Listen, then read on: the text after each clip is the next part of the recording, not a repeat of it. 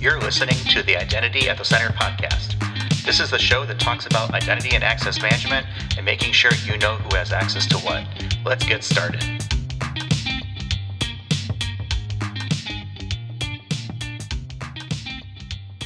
Welcome to the Identity at the Center podcast. I'm Jeff, and that's Jim. Hey, Jim. Hey, Jeff. How are you? Oh, not so bad. How about you? Good. I mean, I've got a little bit of a break from March Madness now. It's, for 4 days straight, I was tracking it pretty hard. Were you? I'll be honest. I could care less about March Madness or any college sports in general. It's just not my thing. I'm a pro guy. Yeah. Well, I mean, the beauty of the March Madness is to watch a 15 seed beat a 2 seed, which did take place. And, it's just, I always cheer on the underdog. Yeah, that is pretty cool when you see like a Cinderella story or something like that. I guess, you see the crazy finishes and things like that. That's about the only part that I'll pay attention to when it comes up on ESPN, but I don't do brackets or anything like that. And I don't know enough. I would be like that person who's like, oh, I like their team name, so I'll just pick them. Yeah. I mean, usually when I do a bracket, and I did not do one this year, I usually, pick pretty randomly, and I do pretty poorly, and, I don't know what I'm doing. But even the people who really know what they're doing generally don't have very good brackets. Yeah, it's like, you pick the weird, it's the weird person who doesn't know what they're doing. They win it all, right? That's typically how it goes. Well, yeah, exactly. Well, the thing that always takes me back is like when I watch these games and you see all the people, all the players right next to each other, they seem like their average height. And then if there's somebody who interests you and you go out and look up their Wikipedia pages, oh, that person's 7 feet tall or 6'11", and you're like, my goodness. I hope for his sake he makes the NBA and makes a couple $1 million, because if he doesn't become rich and he's 7 feet tall, I think that would be a tough life. Yeah, no kidding. Well, that's the thing is like if you're tall, everyone just assumes you play basketball or volleyball or something like that. I'm short, right, so I don't have to worry about that. Yeah. But I mean, other than March Madness, I've just been really excited about the podcast lately. I feel like we've had such interesting episodes recently. So if anyone's tuning in for the first time, I think go back and check out some of the recent episodes, and then also check out the Identity at the Center live, IDAC.live. Obviously, shameful self-plug here, but we're going to get back on that this week. Yeah, IDAC.live, that's our YouTube channel. We try to do weekly live streams. We have failed the last 2 weeks because real life gets in the way, and this, isn't our real job. So we try to fit it in where we can. But the goal is to be back, I guess, this week sometime. We're going to figure out a time because I'm looking at the calendar and I know we're going to have to move stuff around. So it is what it is. But yeah, why don't we start talking identity? Because I don't think anyone came to us for our bracket information, our bracketology, whatever you want to call it. I am very excited to talk about today because it gets into two of my favorite things, identity and the future and the metaverse. So we're going to talk about identity in the metaverse, and to help us with that conversation, we've got Dan Creed. He works in infrastructure security with Meta, formerly known as Facebook. Welcome to the show, Dan. Thanks, Jeff. Thanks, Jim. Glad to be here. Yeah. Thank you so much for joining us. Yeah, my pleasure. Get my little legal disclaimer out of the way. I'm here representing myself, not Meta. All views and opinions are mine and my own, but yes, I do work at Meta. Approximately 3 billion users and 8 million servers and crazy scale. So only 3 billion? I mean, it seems kind of low. I mean, that's probably just a normal run of the day, IAM program for a lot of people today. Just close to half the people on Earth. Yeah, that's a crazy number. Dan, this is the first time you're with us, and hopefully not the last, but one of the things we like to do when we have someone on the show for the first time is really kind of understand their background and, understanding their journey from an identity perspective or an InfoSec perspective. How did you get to where you're at today? Kind of take us through your origin story from an InfoSec perspective, and then we'll kind of dig into some of the things that you're working on and dealing with today. Sure. So back in, actually started back in high school in 1991 in my senior year of high school.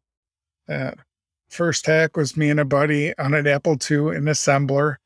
I broke into the cable access television channel for the school because his girlfriend had dumped him, and kind of hijacked and took over the TV station and posted some not flattering things at the bottom of the cable access television channel about his girlfriend. So that's how I got my start. Then actually went to school, started as a music major. That was my other passion. And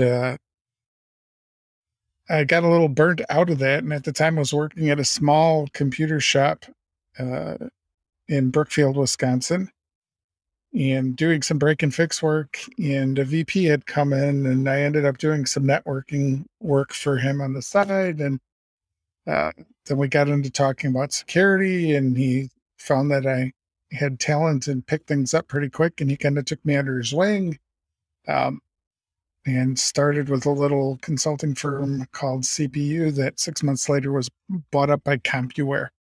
In 1992, CompuWare was huge. One of the largest consulting companies in the world in the IT space at that time.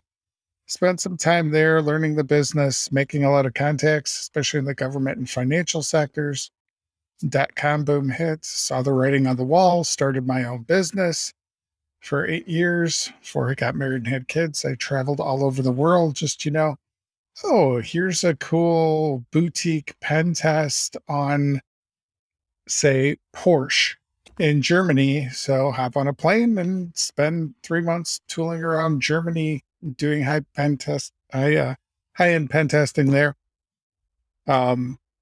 After about 8 years, traveling 100% of the time, got pretty old.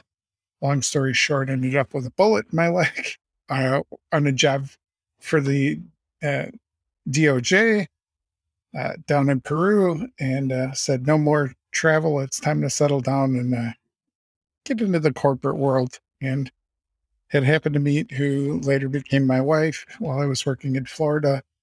4 kids later, 20 years later, spent time 5 years at a healthcare medical records company called Epic, spent 5 years in banking with Wells Fargo. Now here I am, 25 plus years into my career, working for Meta, solving some of the most challenging problems on the planet. How about that? How many people take a bullet for information security? Not that many, I tell you. That's a really cool background. I think that if we have an award for most interesting background, you definitely would be a finalist. So, before we get into the metaverse discussion, one thing that's just fascinating to me is, Meta or Facebook, in terms of having to deal with kind of disinformation campaigns.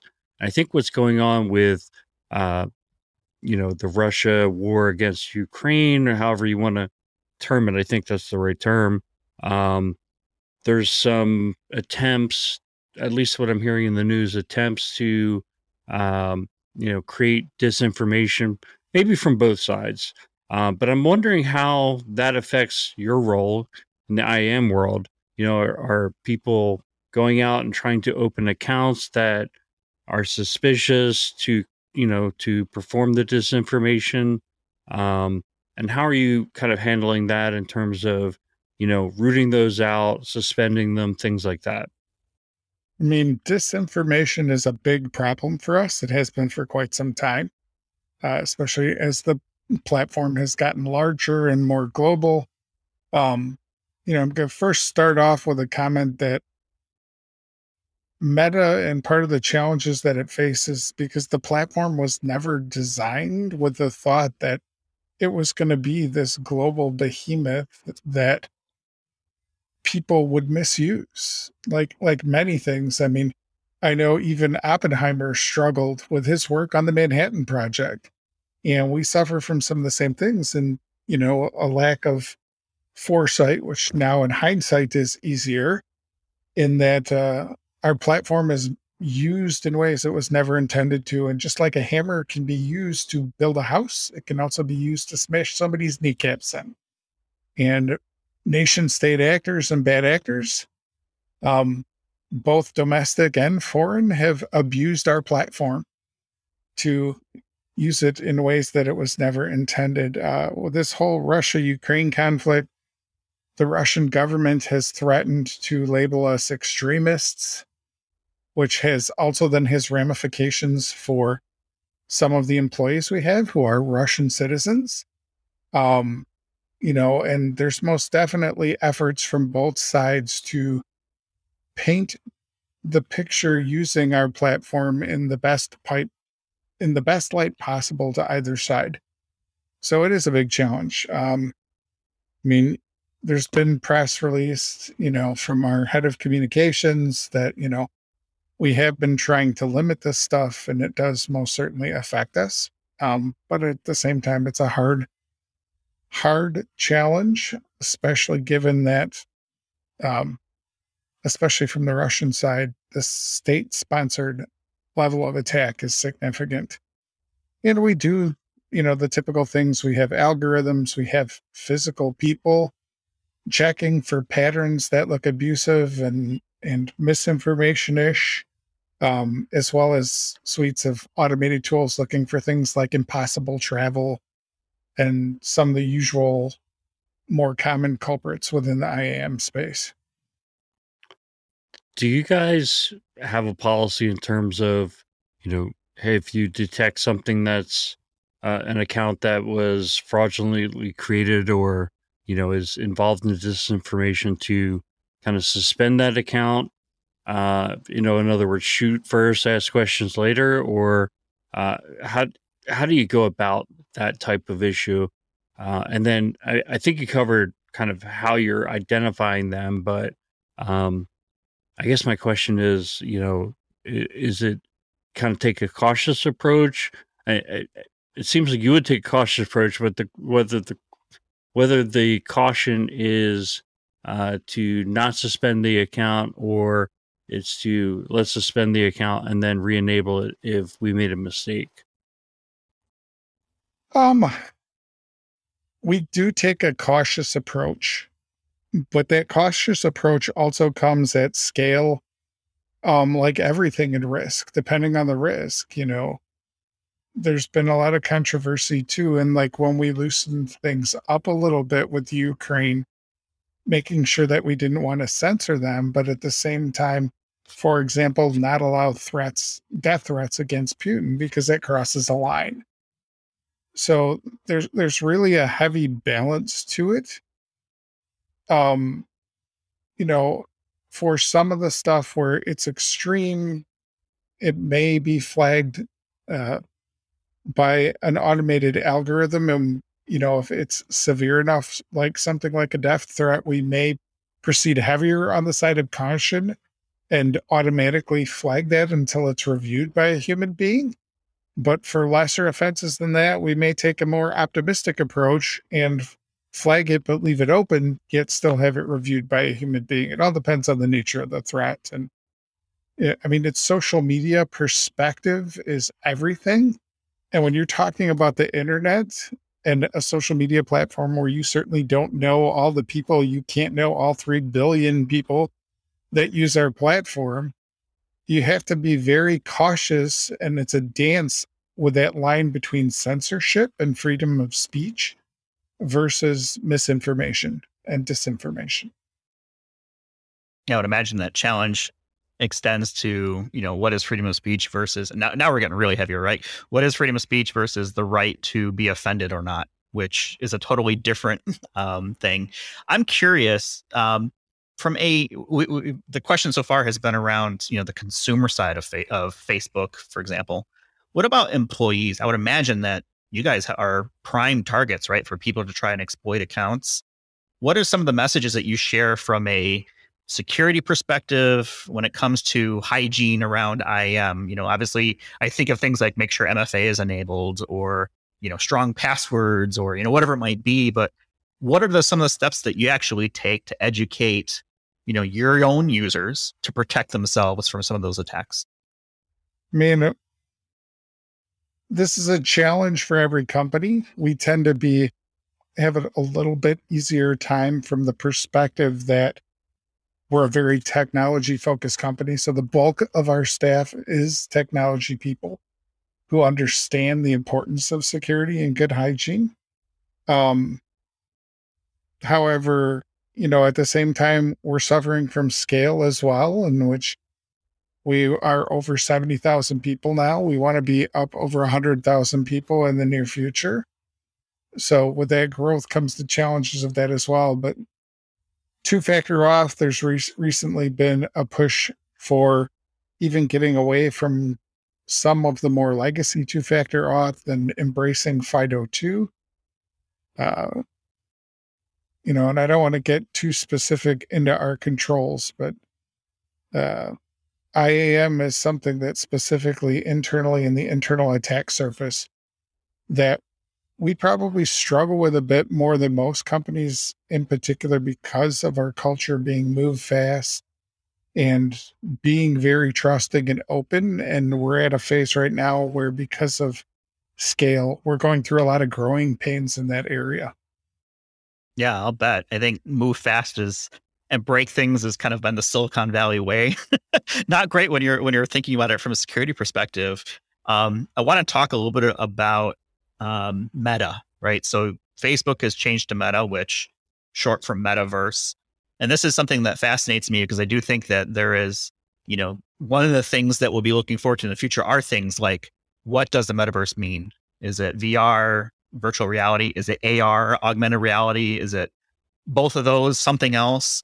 I guess from your perspective, what is the metaverse? And then what are some of the unique challenges that you guys are looking to kind of solve from that identity perspective, or maybe just even InfoSec in general, when it comes to making sure that, the right person has the right access to the right metaverse or whatever that looks like?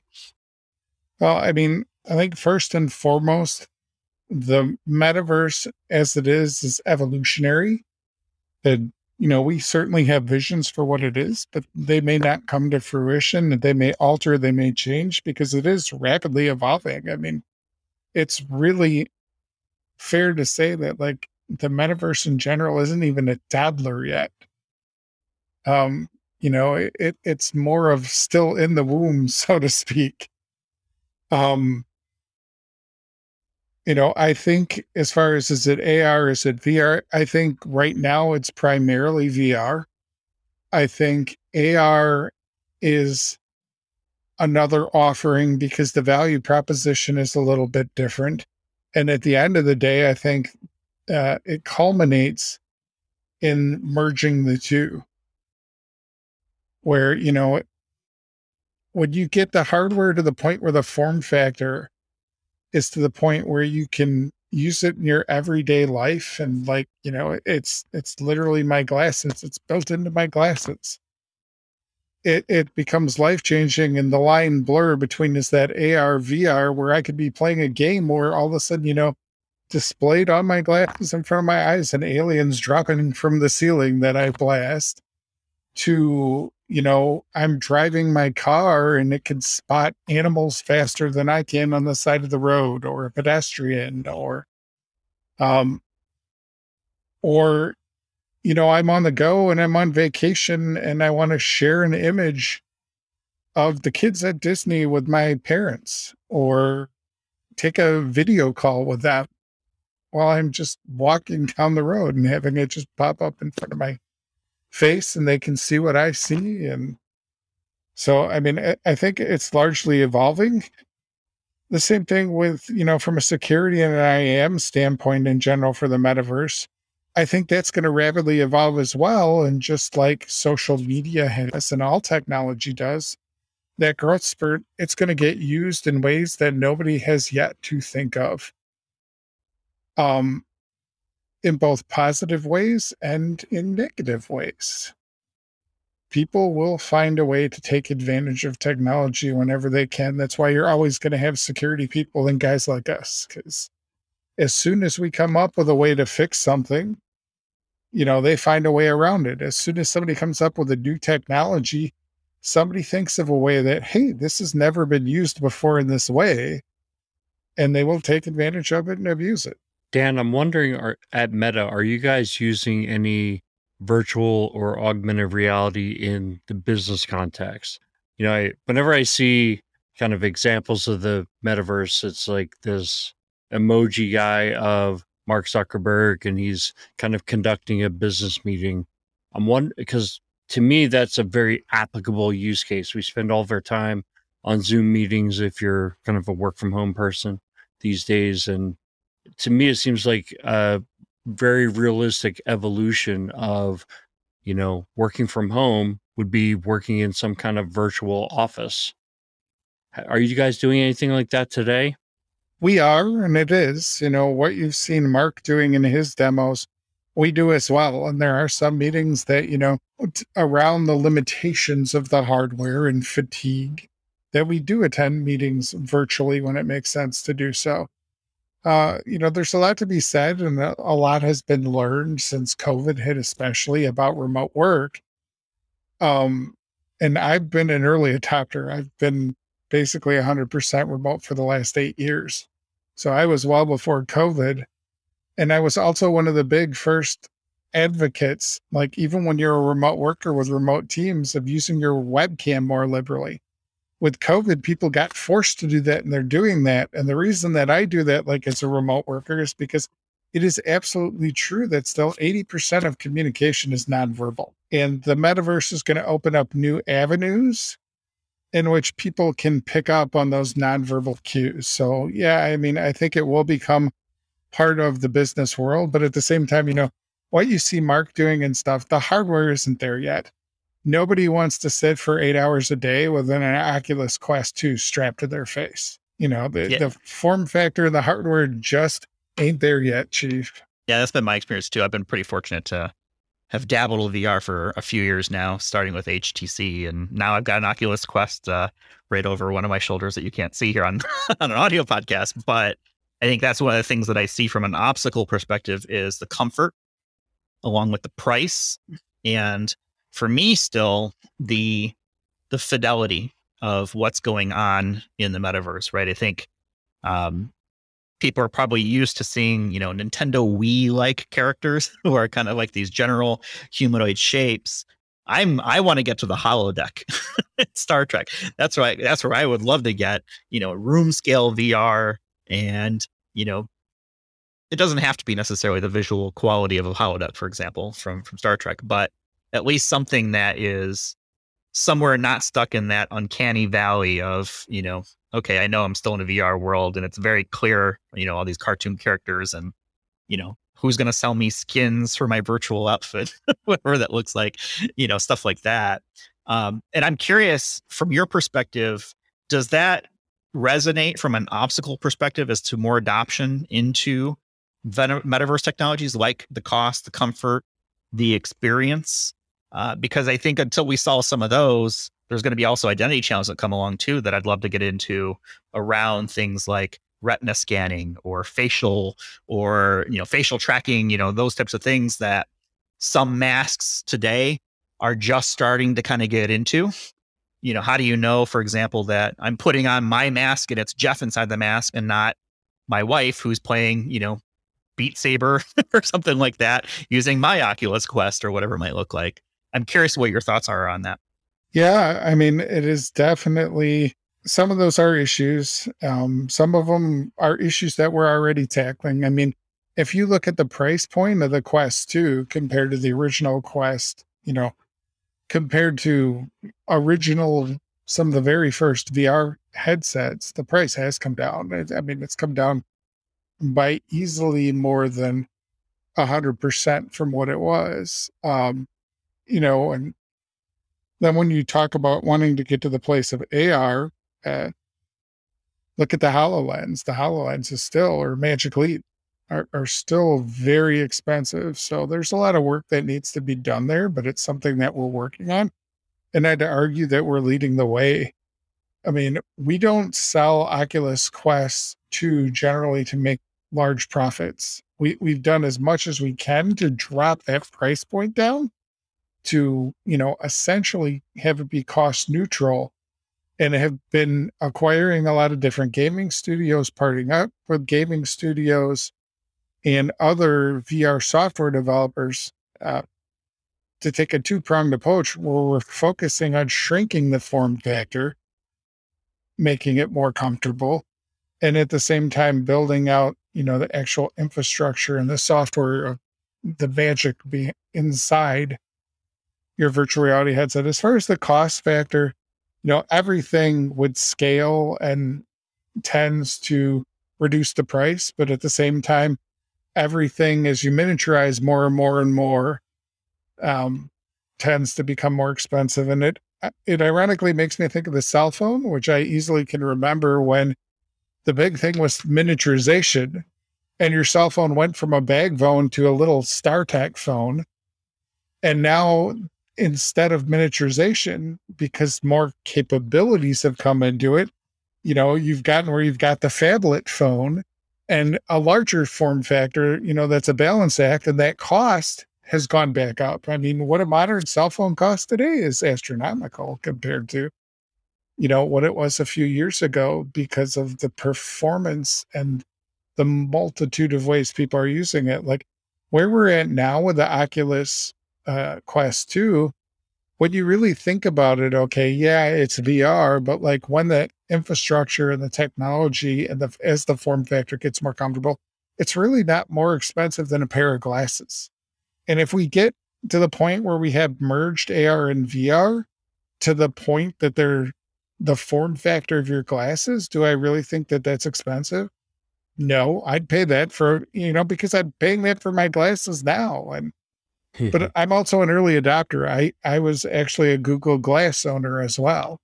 So I've experienced the first iteration of AR as well. And so I have probably a bit more unique perspective than most people, but that's how I envision it. I think that's what frustrates me so much is I'm very much an early adopter as well. And I see it, right? I see the future and it's like, oh, this is so cool. My first time stepping into my HTC Vive like 5 years ago and doing the Google Paint in 3D in a room scale VR in my little office here. And I was like, oh my gosh, this is the thing, right? It just needs to get better. And I see that all the time with all kinds of technologies. And I think it excites me and it frustrates me so bad when it's like, okay, we're so close, right? And then will we actually get past that last mile to get past the early adopters who are willing to take the risks from a technology standpoint to get to that mass adoption? I think very much like electric vehicles, right? For the last several years, you really weren't a early adopter if you had an EV, let's say before 2 years ago. And now you're still a little bit, but you're pretty much kind of get there. And now it's like exploding. There's EVs all over the place. But that tantalizing glimpse of the future is what has me hooked every time I try a new technology, that I think that would be the best thing ever. Yeah. I mean, it's definitely interesting, the automotive space as well. Like my Chevy Volt, which I got in 2013. So I am an early adopter, has 11 million lines of code, which is 1 million lines more code than a 777 Dreamliner. Wow. So, Dan, I'm going to ask you to put on your Nostradamus cap and kind of suppose, how long do you think until, use my example of rather than doing Zoom meetings, we're doing meetings in a virtual boardroom. We have to have the hardware to support that. I mean, is this 5 years in the future, 10 years in the future, or is it just too cloudy to know? I mean, it's too cloudy to truly know, but my guess is 5 to 10 years. And I think that it's going to evolve as well, what that actually means too, because like another area we haven't even discussed, that virtual board meetings and that kind of stuff could come in the form of holograms, and a holographic generation of a representation of people. I was going to say, to go back to one of the other questions you asked too about like the security around the metaverse and the IAM challenges. Like that's another area that is going to evolve as people misuse it and as we learn more, but we are trying to think as much as we can ahead. Like some of the conversations that I have on a regular basis are exactly like Jeff said, how do you prevent identity theft when you're in VR? Somebody else using a thing. Do you have digital signatures around your avatar? Same thing with, 80% of communication is still nonverbal. So like one of the big areas that we're focusing on is the next generation of VR being able to, you hear inside in tracking as well as inside out tracking of your facial expressions so that you can convey that in a meeting and that it can pick up on that. But then that opens up a whole nother area that could be potentially abused. I mean, could that same camera be hijacked and used to scan your iris? Could you use biometrics like your iris to authenticate who you are? Those are all interesting and challenging avenues that like play a little spy versus spy. You want a good way to authenticate. Biometrics and retina scans are a great way to authenticate. But at the same time, then a company like Meta, who the media loves to bash on us, imagine the first time something happens with that or something gets hacked, and now law enforcement, or not even hacked, but law enforcement wants to use that and has a warrant to obtain that data to, gather evidence based off of what somebody did in VR via their retinal scans in your system. And both sides of that coin are fraught with challenges, and challenges that, people are thinking about today, but have not happened yet because we're not there. So, Dan, I'm going to go real deep here because the metaverse exists outside of geopolitical boundaries, right? So then the question, I think, becomes what rights do people have in the metaverse? And does the metaverse respect the laws of, geopolitical entities like nation states? In other words, if you have a country where it's illegal to do X, Y, and Z, does the metaverse have to respect that? And then, as you mentioned, law enforcement getting involved, law enforcement from which geopolitical entity? Are we enforcing the laws of the state of Texas, the United States, the country of Mexico? I think there's some real philosophical types of questions that would probably need to be answered. I think when we talked earlier, right, when we were prepping for the show, you talked about a law enforcement example of what if somebody commits a murder in the metaverse, or, any crime, right, an assault, or, what if somebody is defamed in the metaverse? Now, it just opens up a whole bag of questions that humans have never had to contemplate before. Yes. I mean, I think that it does. Some of those we have had to contemplate, though, because like even if you look at what's happened and some crimes that have been committed on streaming, which this platform I'm sure is well aware of, there have been incidents, especially when you talk video streaming, that there have been murders that have taken place. And generally anything in the internet becomes a really fuzzy area that hopefully, if anything else, this will drive some more regulation and more thought around how we approach law enforcement on technology that spans state lines and country lines. And because it is a challenge. Throughout my career, I've worked as I've traveled a lot with other countries on law enforcement issues. And I can remember in particular, trying to extradite people from Romania was particularly challenging. But, you had plenty of evidence on them. But again, because it's over the internet, it becomes more of a gray area. So kind of shifting from the metaverse, but maybe not really. Just being such a large global public identity provider, I think you guys must run into a lot of privacy related issues. You've got so much information about people that could be used from a security standpoint, or, the line really gets blurred between, what is somebody's private information, how it can be used to kind of paint the screens that they see or the information that's provided to them. And then you have, again, kind of local laws around the world. I'm wondering if you could kind of talk through some of the challenges that you see, that you run into in your role at Meta.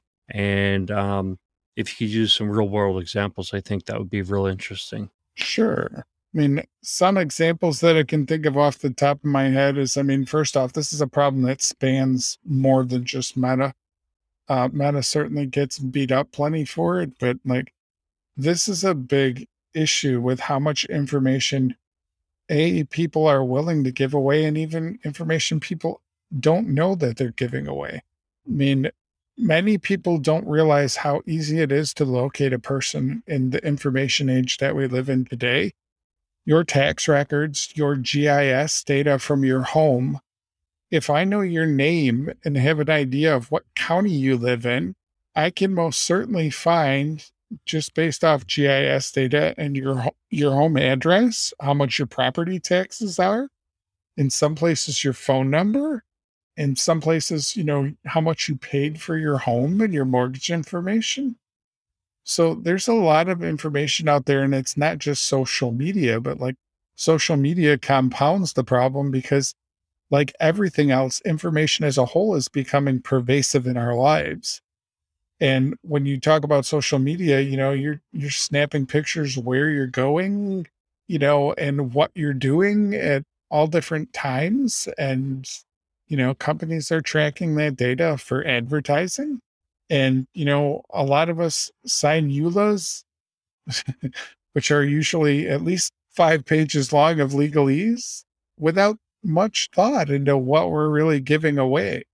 But it's also the world that we live in. And my personal view on it is, I realize I give away a lot of information, but I don't have anything to hide. If I had something to hide, then that's on me. But there's I see both sides of the coin. It's a balancing act as well as a razor's edge, but there's a lot of information that people give away unknowingly. And as one of the largest social networks on the planet, we most certainly fight with that battle every day.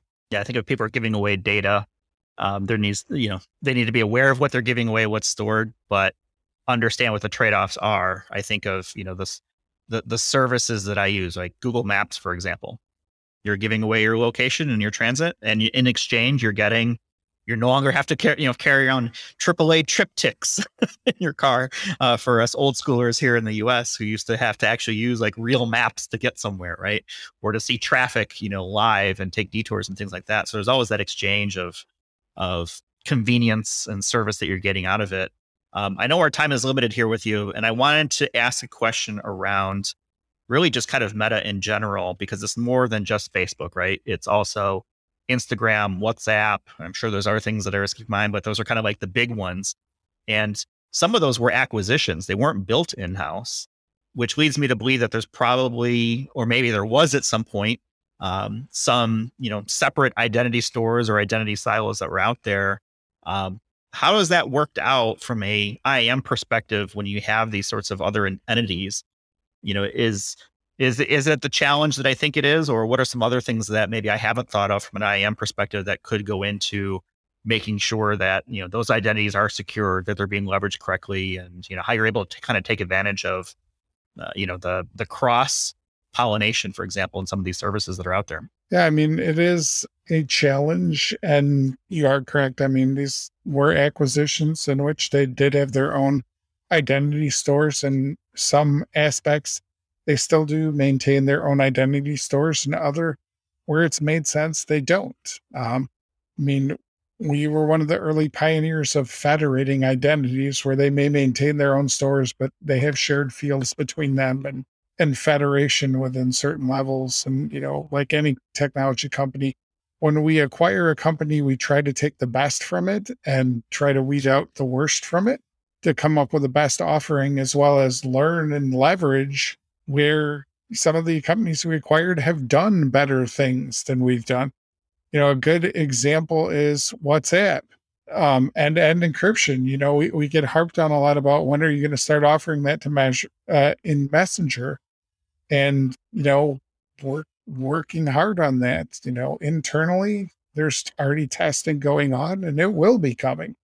And one of the projects I'm involved with is leveraging the infrastructure that was built for end-to-end encryption for WhatsApp and starting to apply that to Messenger traffic. So I mean, we take advantage of those. And I think many companies, when they grow by acquisition, And I've worked for several companies that have done a lot of acquisitions, that you have that problem as well with how do you consolidate your identities, what's okay to share, what's not.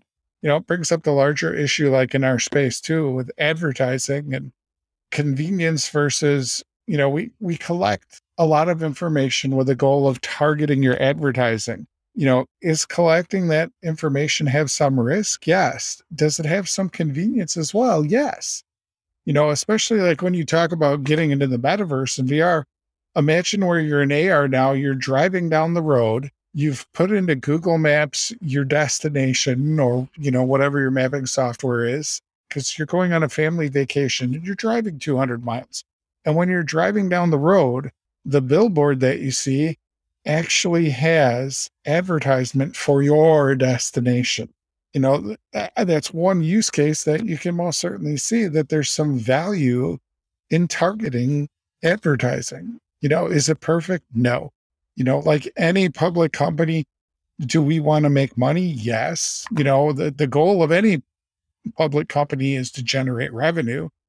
We're not immune to that. All media companies, all companies in general have the goal of generating revenue for their shareholders, especially public ones. It's the nature of the beast. I imagine this dystopian future where you're just driving and all you see, if you're not using like a smart display of some sort, you've got just basically green screen billboards everywhere.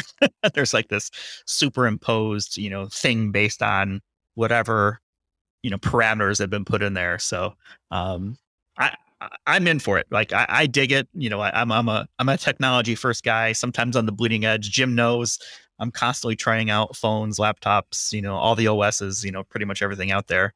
I want to get things wrapped up because I know we're running out of time. But I would love to hear from you as a fellow technology nerd, I hope I can say, because I certainly am. What is an upcoming technology that you are most excited for? And what I'm thinking here is something that's not really mainstream yet, something that's on the horizon, something that you're really interested in, that you think is going to be kind of the next big thing. I think the next big thing, and we may never solve this problem because just like the metaverse, it's hard, and that's self-driving cars, because it's another area of our lives that's so pervasive and could have such a tremendous impact because we're human beings and we're flawed. And, yes, so do computers, but the error rate on a computer can be, through self-driving can reduce accidents. The data is already there. And I continue to see that being a trend, which, that opens up new avenues of being more productive while you're driving, having less accidents, having technology where we can put more cars on the road to travel at higher speeds and get places more efficiently. I almost see it like basically routing data, and the cars are the little bits of data and the roads are, the pathways they're following. I'm a fan, Jim makes fun of me all the time. I have a Tesla. I have I don't have the full self-driving, but I have kind of like that in between enhanced driving that you can no longer get, unfortunately, without paying for it. But I'm a fan. It works. It's very unnerving the first time you let your car drive yourself, because I think that there is certainly a biometric that can be associated with the way that a person drives. Acceleration, braking, are they in the middle of the lane, the left, the right, side of it, whatever it looks like. And the first time you let, a computer take over, and I'm not talking about lane keep assist, right? Where it'll bounce between the lines, whatever it's taking corners and turns and things like that, is very unnerving. But you're absolutely right on, and I agree with you, right? The data's there. There are millions of miles of cars that have done this. And I do think the world would be a safer place when we get to that destination of, it's a common technology, just like the seatbelt or the automatic, transmission or, electric windows or whatever it is, right? The cost needs to come down, needs to become more, pervasive from a society perspective, because if everyone's using it, then it becomes, I think, something where everyone is taking advantage of the ability for all the other vehicles to kind of read signals from that and so forth. But I am totally a fan, and I'm all in for the self-driving. I'm looking forward to taking a nap in my hour commute to the airport, and then hopping in the back of an electric vehicle, like Vegas, for example, has tons of them, where you can, get off the airport at Las Vegas, hop into a driverless vehicle, and have it take you to your hotel. Like, sign me up. I'm in. I will test for that. Jim, how about yourself? What's something from an upcoming technology that you're excited for? And you can't say like, indoor plumbing or the light bulb or things like that. Or an electric pencil sharpener. Yeah. Well, Jeff, first I have to say, if we went a whole episode without you talking about your electric vehicles, I think the audience would be very disappointed. So thank you. And self-driving cars was originally going to be my answer. And I'm going to avoid just saying something ridiculous like the holodeck. But I think, and it's so cool how much technology has moved in our lifetime, right? I graduated high school around the same time that Dan did, right? A year after him. And, nowadays you can just hop on your computer or on your phone and food just shows up at your door and you open your door and there's food sitting there. I mean, like, it's an amazing world. But the answer I'm going to give is I've been working from home for 12 years, actually, longer than Dan. And I've been doing the Zoom calls and, conference calls without cameras. And I think this vision for the metaverse, being able to be back together, but virtually, and not only in the business context, but imagine having a family reunion or being able to, how many times when, people are spreading out now, how many times when it comes to Christmas, does everybody not get together? Imagine just being able to be in like a virtual place, or, maybe the future is like you could be in your grandmother's living room and everybody can be there as holograms or something. But even kind of as an in-between, just feeling like you're together for a business meeting or for a family event or for whatever, I think that would, that to me, like the advancement of that is just going to be so huge. And one thing that I've said this a few times, I'm a virtual reality newbie. My son has a virtual reality headset and he talked me into putting it on and going into a poker room, and I couldn't get around with the controls very, very well, but I was shocked. Like, I felt like I was really there playing, poker with a bunch of people who looked like, elephants or whatever. It was a little goofy, but at the same time, it was so immersive. And I feel like if we could have business meetings like that or family get-togethers, to me, that would just be really, really cool stuff. Sounds to me like that's the next business meeting, Dan. Let's set up like a web conference with poker table or something. I'm sure you'd get plenty of attendees with the gamification of work. I don't know if that's something that maybe you're working on, Dan. Yeah, I mean, gamification right now is one of the biggest use cases for VR technology. And like, man, some of the flight simulators and like there's a space one called Elite Dangerous that like the immersiveness factor of it is just like mind blowing to be able to turn your head and see, out the window, is just really cool. That was the first game that I loaded up when I got my headset, was Elite Dangerous. It's a space kind of piloting sim, if you really can call it a simulation of flying a spaceship. But you pull down the mask over your eyes, and yeah, the 3D, you're looking around the cockpit and looking around. It's so cool. I'm all in. I think for me, it's going to be something along the lines of like augmented reality and assistive technologies. So I think of things like, the smart contact lens, where they have, ones that, at least it's in testing, I think it was several years ago. I'm not sure where it's at now, but the glucose monitoring, for example, for diabetics, being able to pop a contact lens in that basically monitors things like that, or enhances your vision, corrects, defects that people might have. I wore glasses for the majority of my life. I got LASIK done several years ago.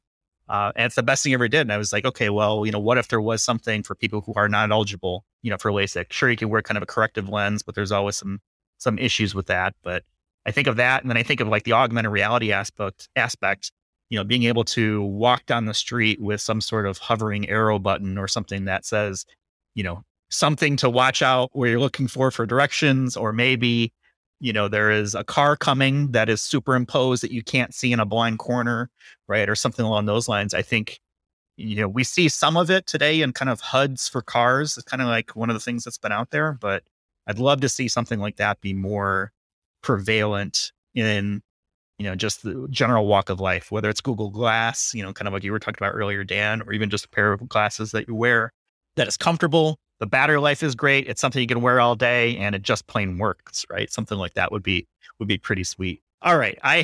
We certainly went down the future, but I couldn't help myself.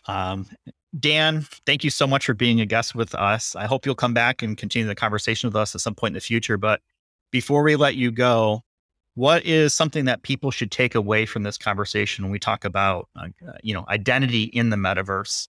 I mean, I think it's not just the metaverse, but it's in general.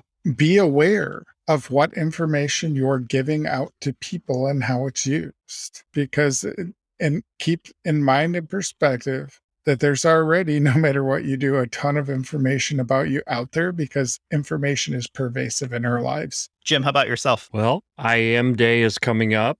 The next episode, we're going to have Julie Smith from the Identity Defined Security Alliance for her third episode with us. Maybe fourth, I'm not sure. I think it might be fourth. Yeah. Wow. And this, I think, is the third IAM Day. So exciting stuff. Make sure everybody's listening, I'm sure, would be interested in that. And pick us up on the next episode. Yep. So you can follow us on Twitter at IDAC Podcast. We're on the web, idacpodcast.com. We're on YouTube, idac.live. I've got all the IDACs on lockdown when it comes to URLs. Dan, thank you so much for being with us. We'll have a link to your profile on LinkedIn for folks who might want to reach out or connect. Hopefully you're cool with that. And obviously, I think people know who Meta is, but you can check out Meta's websites. If you don't know who they are, you should probably get outside, maybe read a book or just look at something. You'll find them: Facebook, WhatsApp, Instagram. What else does Meta do? Oculus, Reality Labs, as it's called now. Oh, is it Reality Labs? Okay. Yep. So all kinds of stuff out there. But thank you so much for being with us, Jim. Thanks as always for your time. And with that, we'll go ahead and wrap it up for this week. Hope everyone enjoyed the conversation, and we'll talk with everyone in the next one.